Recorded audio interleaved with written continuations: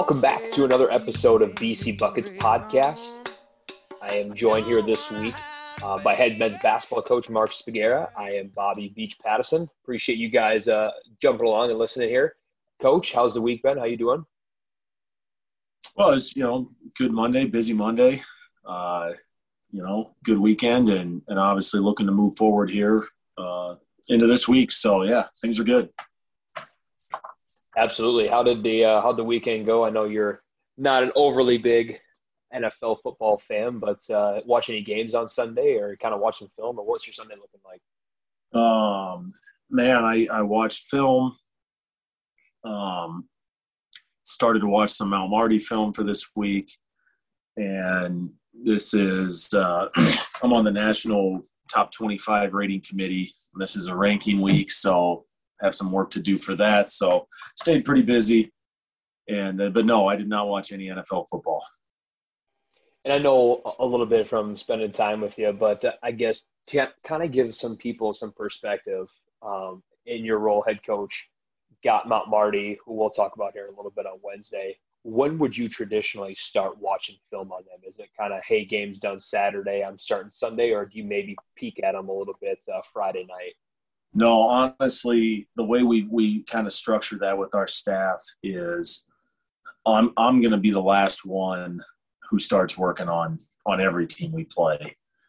For example, like right now, this is Monday night, we play Wednesday night. I'm solely focused on Mount Marty. Coach Forbes is done with Mount Marty and ready to go there, working on William Penn for the weekend. Coach Saban, our grad assistant, is probably done with William Penn and working on Dordt for next week. So Coach Saban's always 2 games ahead. Coach Forbes is always 1 game ahead. And I generally don't do anything until our previous game is done. I won't start looking forward to it. Just I want my focus to be solely on that game, and that's kind of how we structured it. It works out really well because, I always tell those guys, if there's something obscure that somebody's doing or something really different somebody's doing, you need to let me know as soon as you know, because we might need to, plan something into practice to get a few extra reps. For example, if a team plays a lot of zone, we need to know that. If a team presses a lot, we need to know that, because that's something we don't see night in and night out in the GPAC. And we're going to want to spend a little extra time on that. But, right now my sole focus is Mount Marty. And, when it comes to GPAC games, we're going to put everything into that one game, because every game is so important. And in this league, as you know, every team's good, and it doesn't matter what their record is. Everybody in this league can beat everybody else. And you want to make sure that we're as prepared as we can be. And then, right now, we're pretty much done watching film. It's formulating game plan. How do we want to present that to our guys? What's the most effective way to, get our guys to try to execute what we need to do? And so that's where we're at right now. That'll be our sole focus practice tomorrow. But that's how we handle our scouting. Yeah, and you were talking about some games here, and we'll dive into last week's games. Start off this last Wednesday, traveled down to Mount Mercy. Played a really solid and athletic Mount Mercy team. I know Mount Mercy got out of the gates pretty quick on you guys in the first half, had a little bit of a lead. And I know defensively in the second half, kind of struggled to get that kind of costly kill, so to speak. And for those who don't necessarily know yet, Briarcliff men's basketball, we get 3 stops in a row. We refer to that as a kill. And I know you and I talking right before the podcast here, saying I was watching the game Wednesday night on my phone, just screaming at it, just going like, fellas, come on, get a kill. And just was tough to kind of get over that hump. But what were your thoughts from Wednesday's game against Mount Mercy here? Well, it really disappointing start. We were down 12-2 about 4 minutes in, and I think they scored 6 of their first 7 possessions, and we scored 1 of those. And that just, you dig yourself a hole like that. And unfortunately, it's the second time it happened. It happened at Benedictine too. And, you spend the whole game at that point just fighting back. And we made a nice push. We took a lead in the first half, and then they went on another run and ended up, we're down 10 at halftime. We dealt with some foul trouble in the first half. But, outside of the first 4 minutes, we were pretty good offensively. Every statistic we use backs it up. We played a really good offensive game across the board. And, individually, Kyle Borhave had a really good game.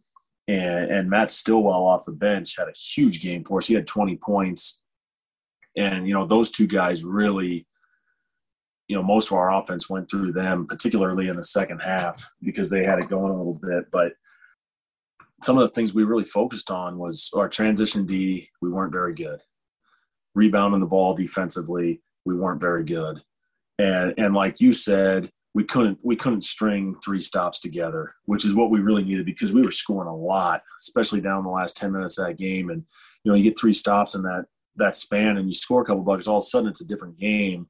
We just couldn't do that. And when you're not really solid in transition and you're giving up second chances, that's going to happen. There were some possessions where we actually, we played good defense for a possession, and then it's like second chance, layup, and one. Those are just devastating. And, the moral of the story is, you don't dig yourself that hole on the road. You got to be a little more locked in. You got to make sure you're 100% focused on everything we have to do from the get-go. And, that's something, we're going to talk about Saturday. We bounced back and did that really well, but that's going to be a focal point moving forward. Making sure we're ready to go, making sure we're locked in defensively, and we're executing on the offensive side. So, some really good things came from it, particularly offensively. I think it maybe exposed a couple things that we really needed to work on defensively. And, the tough thing is when, you play a Wednesday night and then you have a conference game on Saturday, you don't have a ton of time. We try to keep our guys fresh. I think we do a pretty good job of that. So Thursday practices aren't always all that intense. We'll get a lot of shots up. We'll get some 5-on-0. We might get after it just a little bit to start focusing on Saturday's opponent. And then Friday's full preparation. And so we didn't have a ton of time to address some of the things. But, as we talked about it, we watched it on film. And I think watching the film of that game, guys were probably frustrated. Guys were a little disappointed in how we played. And, I think sometimes that has a big impact. And so, wasn't the end of the world. It's a non-conference game. And I've always said if losing a non-conference game once in a while in any way, shape, or form at any point in the season helps you win a conference game, that's a trade I'm willing to make. I'd rather not lose. But, when it comes down to it, we want to win GPAC games. GPAC games are hard to win. And, part of the rationale for scheduling the way we did this year, you look at who we played, and we've talked about it, but Indiana Wesleyan, Benedictine, IU East, Mount Mercy, Bellevue, those are our 5 non-conference games. Those are 5 good programs. Those are, 5 good teams this year. And I wanted to put us through some adversity. I wanted us to be in tough situations, because I don't want to walk into, this past Saturday's game with Concordia and that'd be the first time we have a little adversity in games, the first time a team makes us an 8-2 run in a short span on us. And that, in that regard, I think we accomplished our mission, because, I felt like we were prepared. I felt like our guys are battle tested, and that's only going to help us throughout the GPAC season, but I think it's certainly helped us on Saturday. Absolutely. And I do want to jump into that. And like we said, first GPAC game was this past Saturday at home in the Newman Flanagan Center against, honestly, a really good Concordia team that brought back a lot of scoring and a lot of guys from their team last year who was really good, top half of the GPAC. And you nailed it right on the head with all of our conversations with the tough non-conference schedule, preparing the guys for the GPAC play. And it was none more prevalent and on display than Saturday. And we talked about it this weekend, texting back and forth a little bit.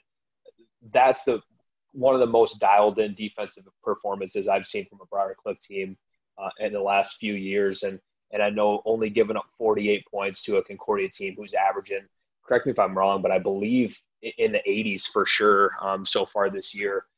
That's a tough task. And when the guy's holding the 48 points, I mean, got to be really happy with that. 47, Bobby. 47. Okay, my apologies. And holding them in the 40s, had to be really happy with the team's defensive performance for sure. Yeah, and Bobby, I don't necessarily care about the actual point numbers. I'm all about efficiency. And, Concordia came into that game offensively at 1.22 points per possession, which is next level elite. I always say the 2016 Warriors were at like 1.17, and Concordia came in at 1.22. I mean, it's off the charts from an efficiency standpoint, and we held them to 0.78. And that's, our guys were really bought in to the game plan. We made a couple pretty big adjustments, frankly, from what we've been doing defensively for that game, and guys bought into that, guys executed. And I thought we played with an energy and a focus that, maybe we certainly haven't had for full 40-minute stretches. I think we've had it at times this year, but from the get-go, our guys were locked in, ready to play, and we were making plays defensively. And frankly, you look at the game, offensively, we weren't awesome. And that's the last couple of years, a game like that where we struggle a little bit offensively is probably a game we don't win. And so I think our team took a big step forward. I think our team showed ourselves that, we can win when we're not on our A-plus offensive game. We did some really good things, but, didn't shoot a great percentage, turned it over too much. And so it was really fun. To be back home was fun too. We've been on the road a lot here recently and had a great student section. They were huge. They were loud the whole game. That's always fun to see. But, 100% credit to our guys because we really challenged them, throwing some new stuff at them on short notice, but really challenged them to, hey guys, this is now the time. We need to put 40 minutes together. We need to play a complete game. And, I think we showed, what we are capable of. And now the big task for us is to do that consistently. We talked a lot today and mentioned it in the locker room. Even then, we've set the bar high now. We can't lower it down. We have to keep pushing that up. And, as you get further and further into conference play, that's just one game. We get further and further in. The scouting gets more in depth. People are going to be more prepared for what you're doing, and we have to rise to that challenge every single night in this league. Absolutely, and it's so awesome to watch because just from someone who maybe not knows the GPAC, they might walk into the gym and just look in warm-ups and just see the size differential, so to speak, and be like, okay, well, just Concordia might be able to pound it inside. And I know specifically there were so many times that there was Nick Hoyt guarding Gage Smith or something of that nature. And just having all the guys 1 through 5 on the floor buy in collectively to obviously defensively, we're going to have some mismatches and things like that, but we're not even going to call them mismatches, so to speak, because 1 through 5, we're going to battle, we're going to compete, we're going to help each other out and just finish it with a defensive rebound, which it's so humbling and awesome to see the guys buy into that too. And I know that we talked about it. A big part in the game that stuck out to me was 14 minutes left to go in the game. There was a turnover. Concordia had numbers pushing. And we were able to scramble and match up, and the communication and the backside pursuit was just so fluent and so good, matched up so well. And they ultimately took a semi-contested three-pointer, missed it. We got the defensive rebound and scored the next possession, and it just went. I was like, whoa, holy smokes. Like watching that the next day and things, that had to be awesome because I know scramble drill is a huge thing for you guys, over communicating, matching up.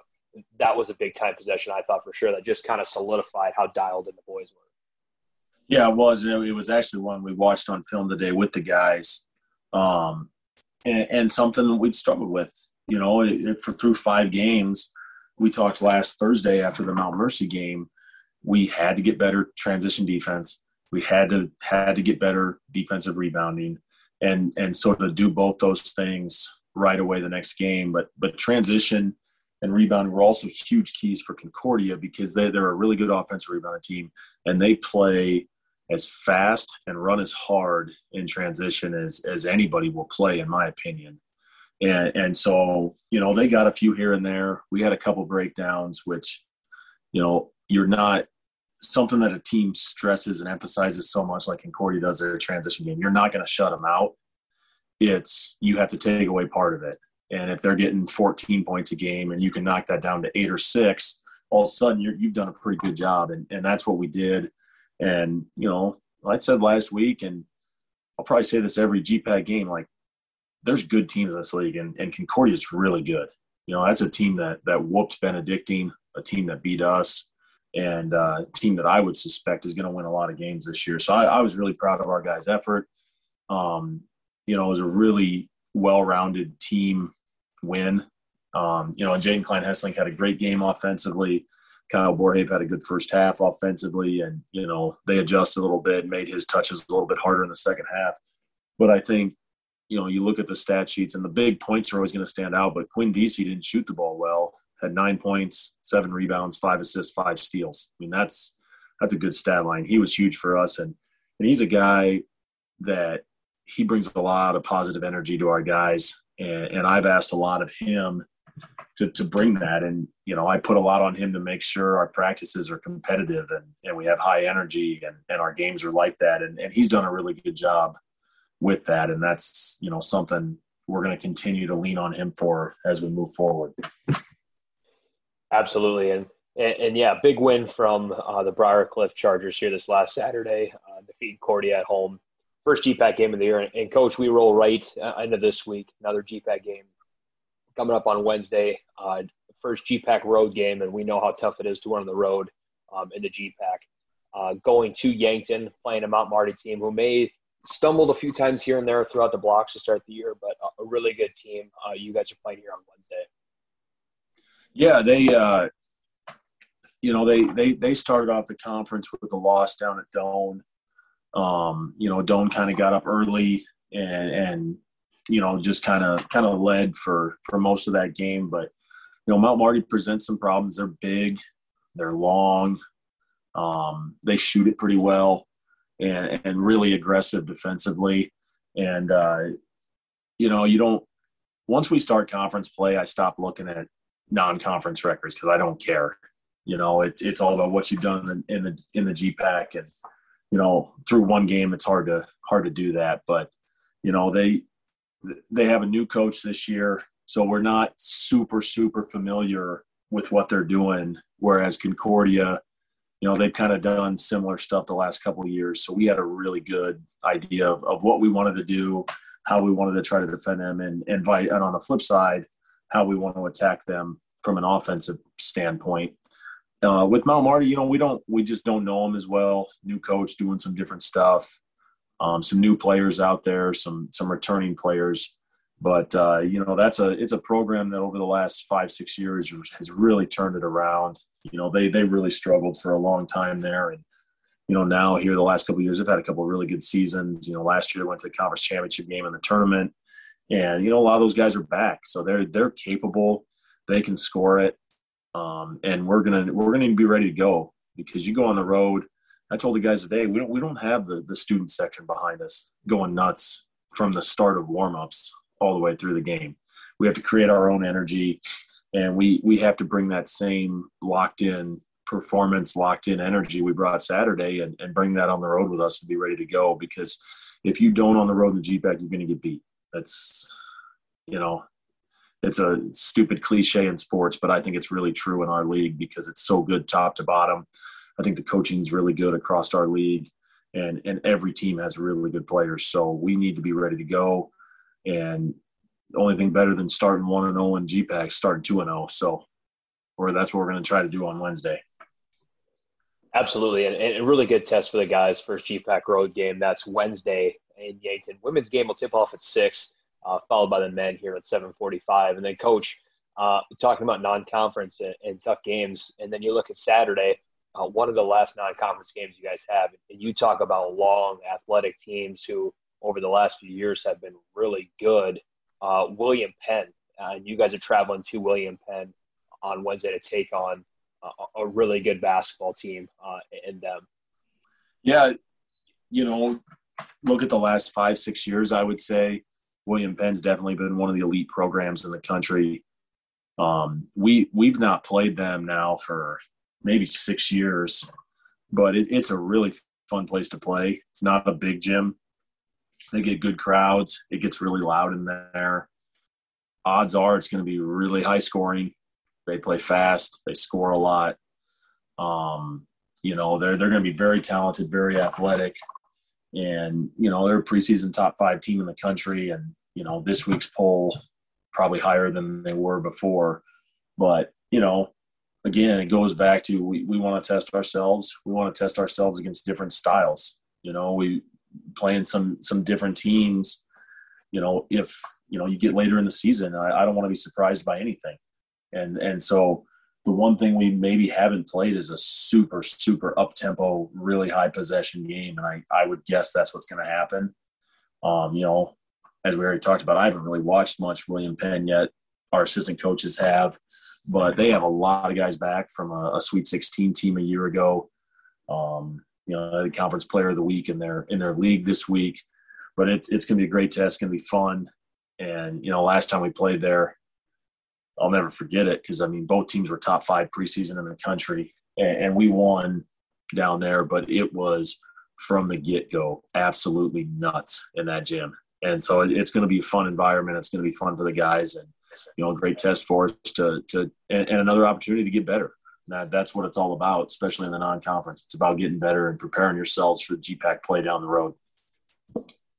Absolutely. And I do remember watching that game actually that you're referring to. And correct me if I'm wrong, Coach, that was Clay Harold's senior year. Is that right?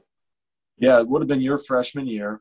And actually, Clay Harold got dunked on twice in the first possession. Start the game, yeah. The first one got called back because of a clock malfunction. And sure enough, about 15 seconds later, Clay got dunked on again. So that's, of all the great things he did for our program, I think I'll always remember him most for getting dunked on twice in a possession at William Penn. Absolutely. And then obviously, as you mentioned, Clay got the last laugh by picking up a huge win to start that senior year. And we all know what a magical run that team had. But, this week, 2 really good games here for the men. First GPAC road game Wednesday at Mount Marty, women at 6, men at 7:45. And then Saturday, the 20th, boys are traveling to William Penn for a 3 o'clock tip-off there. So if you can't make it out to either one of those games, go to bcuchargers.com and make sure you watch those live as well. And now joining us on this week's podcast, special guest, senior men's basketball player from Alton, Illinois, number 11, Sammy Green. Yeah, and before we bring Sammy on here, just, Sammy's had a big impact on our team this year.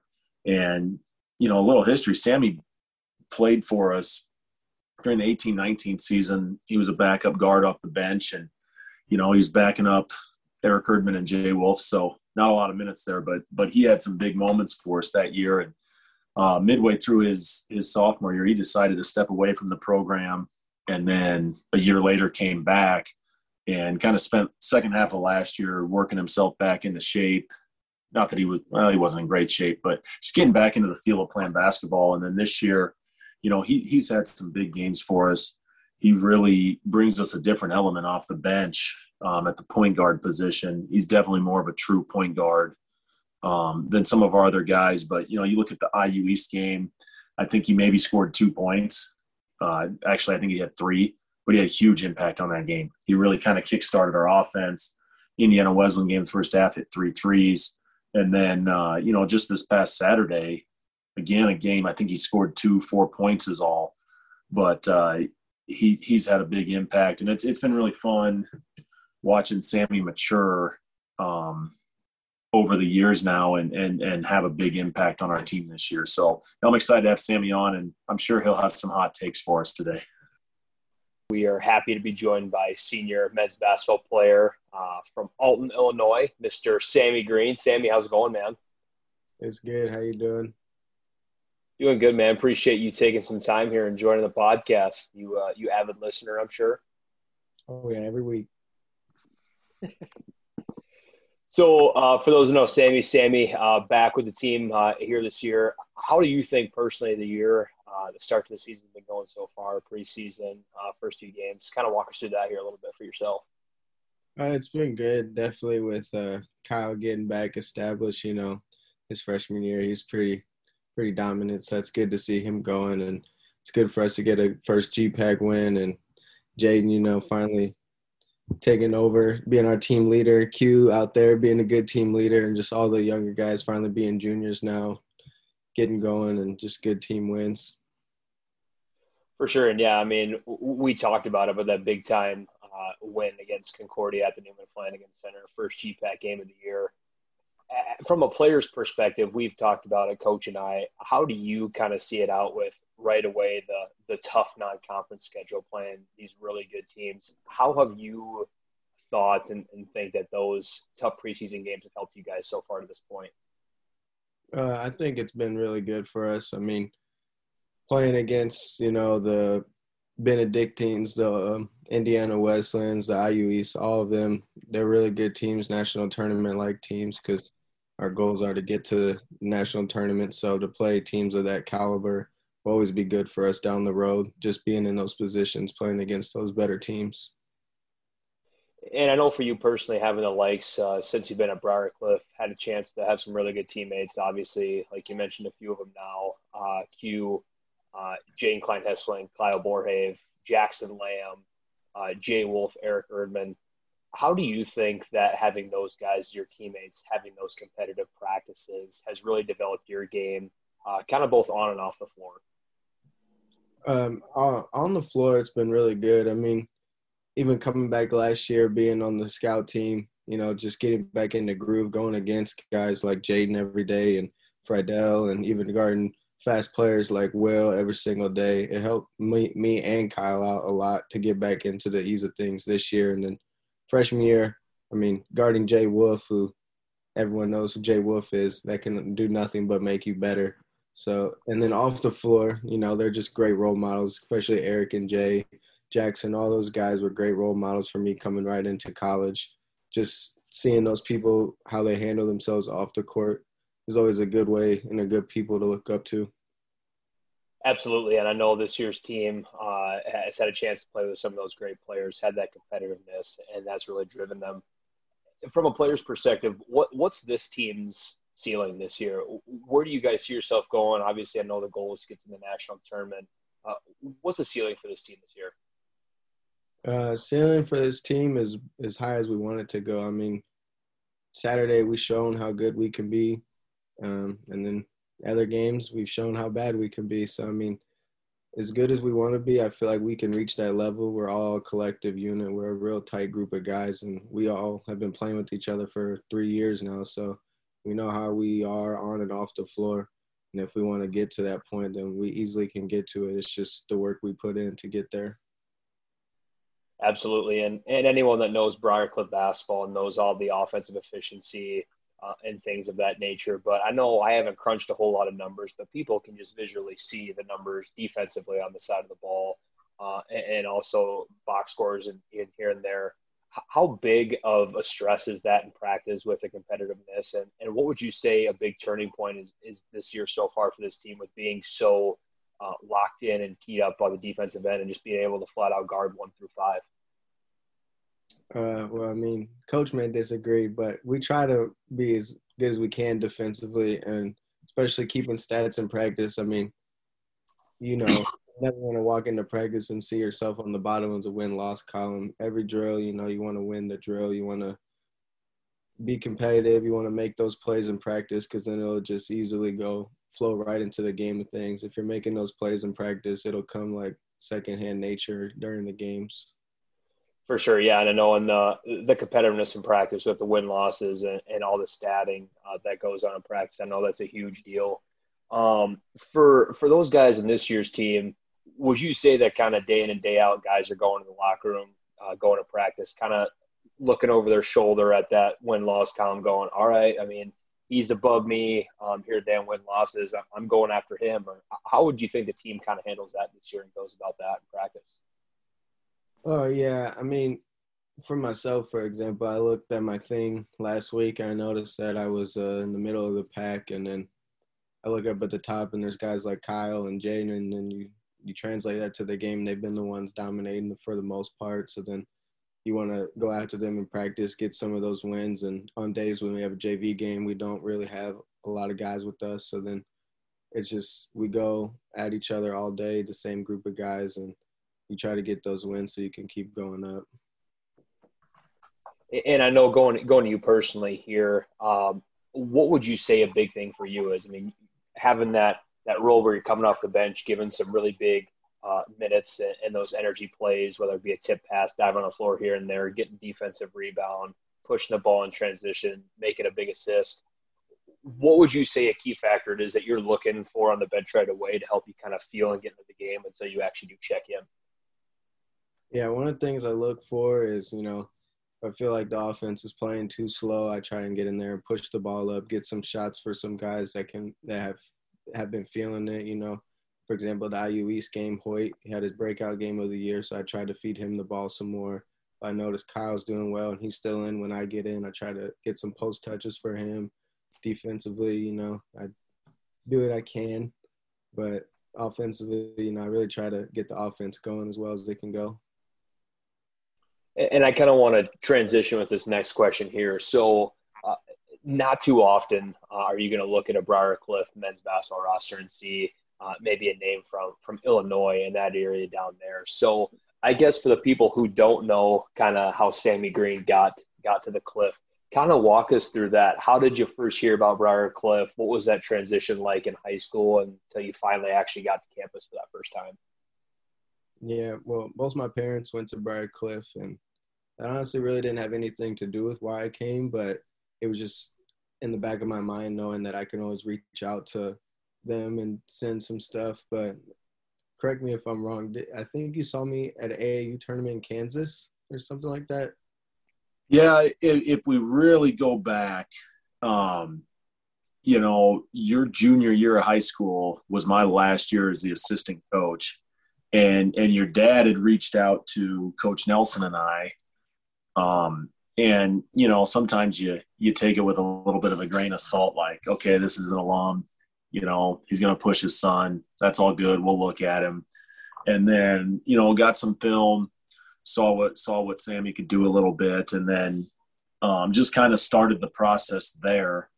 And then, that summer when I took over as head coach before your senior year, I saw you in Kansas City somewhere at an AAU tournament, and your dad was pretty good about sending film, because you played a lot of tournaments that were out of the area we would go to normally, but did have a chance to see you. And so, I just, I saw what, we've seen on the floor. Sammy has an knack to make plays. Sammy can make shots. Definitely a traditional style point guard, in my opinion. And, didn't hurt that you, for a couple of years, played with an NFL defensive end that you could throw lobs to in high school. But, that was kind of how it started. And then I think if memory serves me, you and your dad came up for a visit early in your senior year and then came back for a game later on. And then Sammy had one of the most nonchalant commitments to Briar Cliff of all time. He, I think it was the day of your first game, your senior year of high school. And I had sent you a text in the morning and said, hey, good luck tonight on your season opener. And Sammy's response was, I got it when I got out of practice that night. It was, hey, thanks, Coach. Oh, hey, by the way, I'm going to come to Briar Cliff. We can talk about it later, though. Pretty much sums it up right there. I mean, we came up for the game, and I actually stayed with Webner and Jackson and Conyers, John Conyers. They took me to Applebee's, and then after that, I had the meeting with Coach, and then I went back that Sunday, and then I think it was literally that Monday that I texted you. I think it was. But it was, from my perspective, and nothing against Sammy, but it's just an area we don't generally recruit, and wouldn't have had his dad not reached out. And, Sammy's dad's a longtime coach. So he kind of knew how the process works and, how small colleges, especially like ours, recruit, where we don't venture outside of our region a whole lot. And so obviously it's been a good thing. And, it leads me to another question. So Sammy, you took a little sabbatical from the program, and actually left and came back. What's been different for you the second time around, and how have you changed as a player, or how have you changed with your approach to things? Because I've seen it, but from your perspective, what do you think? Yeah, I just feel like I've matured, and being 18 and the only person that can't just get in their car and drive home on a weekend. Not saying that I haven't done it, because I have, but 8-hour drive is not as fun as a 1-hour drive. And, just those long nights in the dorm, and then especially being on varsity is a lot of pressure, which, that's what every kid's dream is, to be on varsity as a freshman. And then the Christmas break happened, and then freshman year was over. I came back sophomore year, and then we started off good and things were going bad. And then I was just feeling like, I just miss home. Then I got home and I realized I miss my boys. I miss college, and then just matured a lot. And then I took a year off, and I think I needed that basketball-wise and mentally-wise. And then I came back and I realized this is exactly where I wanted to be. So it's been a great return. And now I live with Jaden, Kyle, and RJ, and those were the guys that I started with. And I'm glad to be finishing with them. And just overall, what's been different, honestly, is just an attitude. An attitude can go a long way, and just being bought into the program and bought into the campus and bought into Sioux City and everything that comes with it. So. Yeah, and I know, and I had a chance and the privilege of my senior year was your freshman year, so I had the chance to be around you for that entire season. Had some had some good stories and some times there. How would you say just because I've seen, you had the chances of having some senior leaders and stuff, and some of those senior leaders are still some good friends of yours.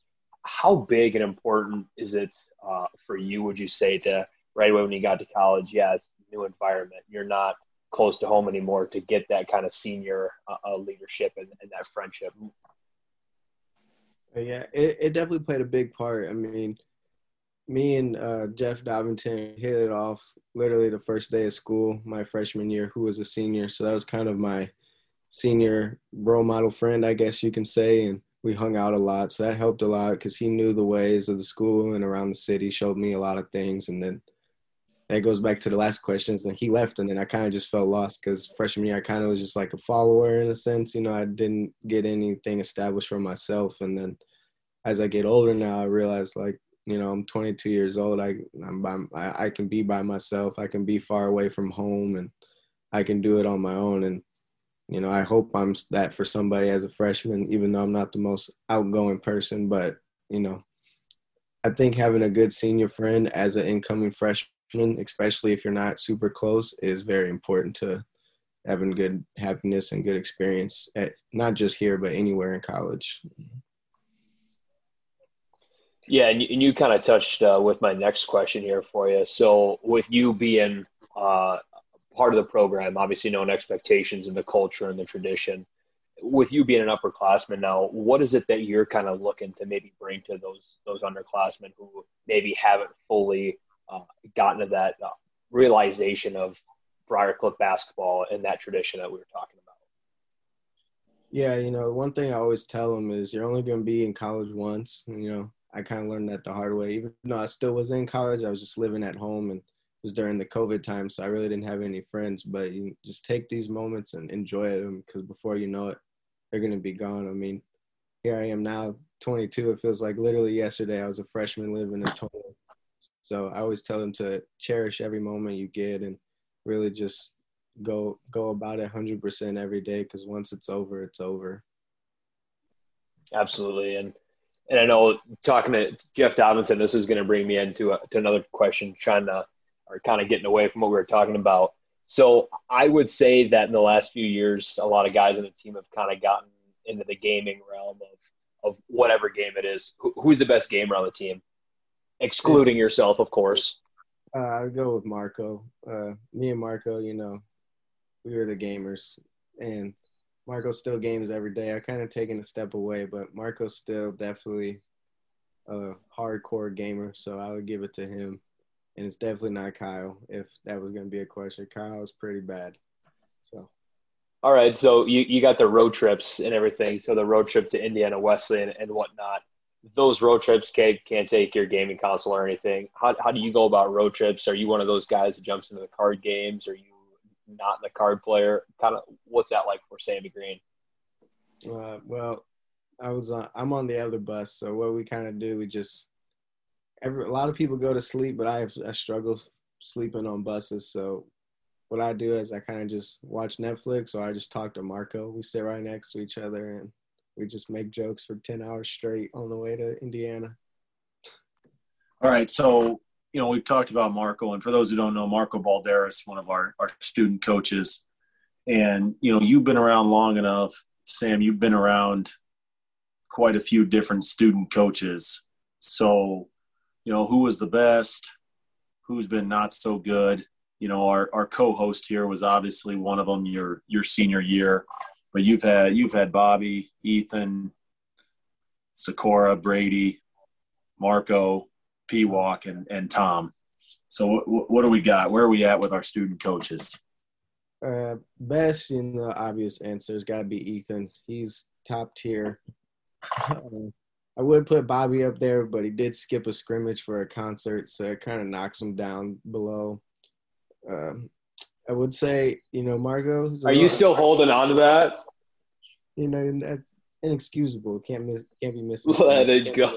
I would say Marco's up there. I feel like he's a little underappreciated, but Marco, Tom, Ethan, Bobby, those guys, and Brockhouse, Brady, he's pretty good too. All those guys are top tier. What makes a good student coach in your eyes? Having everything ready, no fooling around, and not messing up the scoreboard during drills. And I do know there was one time that I completely fumbled in the food side of things. Shocker there. But with Sammy specifically. It was national tournament our senior year, and we just got done beating West Virginia Tech in the Elite Eight, or the Sweet 16 game. And correct me if I'm wrong, Coach, but were we the last game of the night that day? Yeah, day two? It was real late when we got back to the hotel. It was midnight. It might not have been quite midnight, but it was getting close for sure. Yeah, and we still obviously needed to feed the guys. So I know former player and coach Austin Leffler and I were in charge of running a McDonald's and getting food for the guys. And for people who don't know Sammy is very particular about what can and cannot touch or be on his burger. And me not even thinking about it, just ordered all quarter pounders just the same way. And he's got to have it plain. And I completely forgot about that. We got back and I felt terrible. I heard about it, not from Sammy, but definitely heard about it. Complete fumble on my end. So I guess, Sammy, what's the deal with the burger situation? Why has it got to be plain? I don't know. Just woke up one day when I was probably like 5 or 6 and just said, all condiments got to go. Eat everything plain. If it's a salad, just straight lettuce. If it's chicken tenders, just eat them plain, no dipping sauce. The only thing really that sauce will be on is if I get like hot buffalo wings. That's about it. Burgers, completely plain, just bun, meat, and cheese. There's no explanation for it. Just woke up one day and decided that's it, and now I'm too scared to try anything. And, I mean, we have a rule. It's like the Sammy Green rule because of this. You know, flash back to first game of your freshman year at presentation. Sammy was prepared to not eat afterwards at Culver's.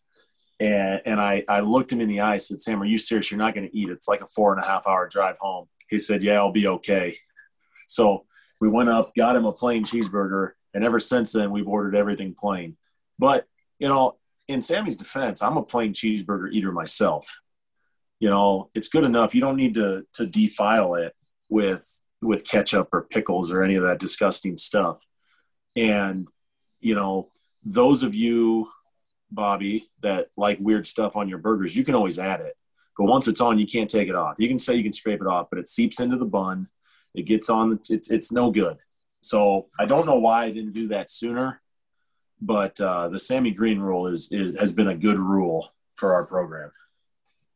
And I honestly didn't know that, Sammy, about the complete and utter hatred, so to speak, for condiments. So buffalo wings is the only thing that you'll have like condiments on. Is that right?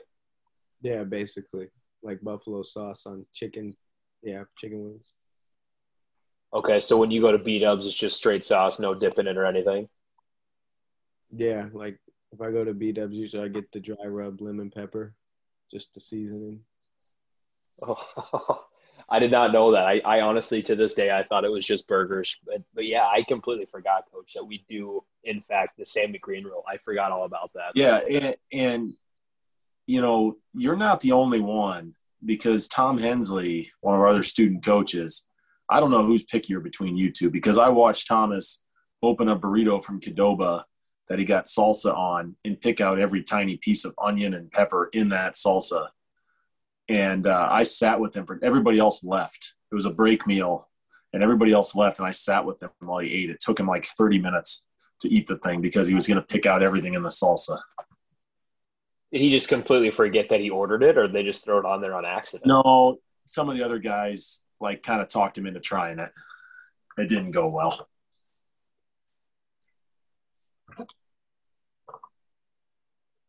All right, so I got one last question for you, Sam.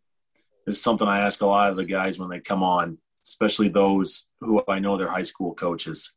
So you and I had a conversation pretty recently, actually, and I don't know what brought it up, but you said you found it weird when coaches sit down at all during games. And, you know, I kind of laughed about it because obviously I don't sit down. And you said, well, my dad coached me, and then Coach Medford, and then you. And, you know, I think we decided you kind of went from maybe nut job to nut job to nut job there. But when all three of those mentioned are fired up, when you look back at it, who's the funniest? Like, not in the moment, but when you take a step back and think, man, that was kind of funny what Coach did. I gotta say it's tied between you and my dad. Coach Medford doesn't really have any, you know, you have your foot stomp or the couple times the coat throw, but my dad and you, the guys had some good ones. My dad, his signature is just a straight haymaker to the air, or just drop on his knees with the hands over his face, and you know, you got your foot stomp, even though it's not as loud anymore because no more dress shoes. And your thing, you probably didn't even notice it, but the best part about the Saturday game is the box out foul. I think you literally boxed out the air all the way to about half court circle. And like just sitting on the bench and watching you, I was surprised you didn't get a warning or a technical, because I swear you were completely on the court. And you and my dad have moments like that every single game. So I gotta say it's a good tie. I like it. If I'm being mentioned with Lee Green, I'm good with that. So on last week's podcast, it was brought up that Coach Figuera jumped into some 5-on-5 drills on Tuesday's practice. Give us a scouter report on what that was like. Well, we called an ISO for Kyle before we knew that Coach was going to jump in and guard, and it just so happened that it became an ISO Kyle versus Coach, and Kyle handled it pretty well. Then he got mad because there's no help defense, so I gotta say the scouting report is just whoever Coach is guarding, give him the ball and then get out the way. That's only half the game, Sammy. He did hit a three in Nate's face, yes. So I'll give that one to you. And? I don't know what the and is for. I don't remember anything else. Well, I dropped like 3 dimes from the pinch post. You know, it's not my fault DC can't catch the ball. And it's not my fault, guys. You know, I put the ball in the shooting pocket and they miss an open 3. I can't help that. I'll make it rain out there from the pinch post, and you know it. All right, well, Sammy, really appreciate you taking a little bit of time here, joining Coach and I. Once again, Sammy Green, senior basketball player from Illinois. Appreciate the time here, Sammy. Good luck the rest of the year, man. Thanks. Thanks, Sam. All right, Coach, now I want to transition into a listener question coming in here. And I'm also curious about this myself, just after watching the coaches from each team for the rest of the season and obviously the last few years of being in it. But do you think the casual shift in coaching attire is a good thing for the sport? I know that lately you've been rocking the polo. You used to be a big-time suit guy, especially the gray suit. How has that transition been? Do you think it's a good thing? Well, yeah, everything's cyclical. And, at some point suits are going to come back. I've actually really enjoyed it. It's a little more comfortable, especially, wearing tennis shoes has been big for me because I still stomp my foot, but it doesn't hurt my foot. Tennis shoes are a lot more forgiving than dress shoes are. So I like it. Not everybody is doing it. You look across the NBA, it's pretty much unanimous. College basketball, I would say probably 80% of coaching staffs have gone casual in some way, shape, or form. So I'm sure it'll come back at some point, but it's good for the game. I don't know. And, it's funny. I've always wondered, why do baseball coaches wear a baseball uniform? And football coaches have always kind of worn polos, and basketball coaches wore suits. Like, how did this start? Like what would happen if we wore a uniform like baseball coaches did? Well, like I guess a follow. I'd do more bicep workouts probably. Well, I guess a follow-up question to that is, you think about it now that I guess we can talk about the Sioux City ones, but our college town Goodwills, is their suit selection just off the charts now with the transition to the casual attire, or what's going on? I can't answer that. I haven't gotten rid of any of mine. Like I said, it's going to come back at some point. So, I'm not going to jump the gun and just get rid of all my suits. I've still got them all. All right, now we're going to slowly transition into the life rule. And, Coach, this is coming from, obviously, everyone knows, big guy from the show, helped start it out, Matt Gall. And his question is, do homeowners have a responsibility to clear leaves off of their yard in the fall? And if not, does it become a responsibility when the leaves start to blow and they get into the neighbor's yard? Well, yeah, you should take care of your leaves. I do it the lazy way and mow them up. I don't rake. We only have one tree that drops leaves, but my neighbor's trees drop a bunch. And yeah, I mow them up a couple times and call it good. I can't say that I get every single one of them. Some people do, but you don't want to just leave them all out. And, I know where Gall lives. He's probably got leaves on leaves on leaves. But, Matt, you probably need to get out there and get your leaves picked up.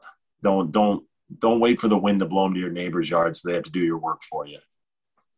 And for the record, he did follow that up and say he does not understand people who insist on cleaning all of the leaves off of their yard. So 100% that's definitely him. He's probably got leaves galore. For sure he does. So now, Coach, time for a little shout-out section. And I know you've got a shout-out here this week. So how about you kick us off? Yeah, big shout-out to our junior varsity team.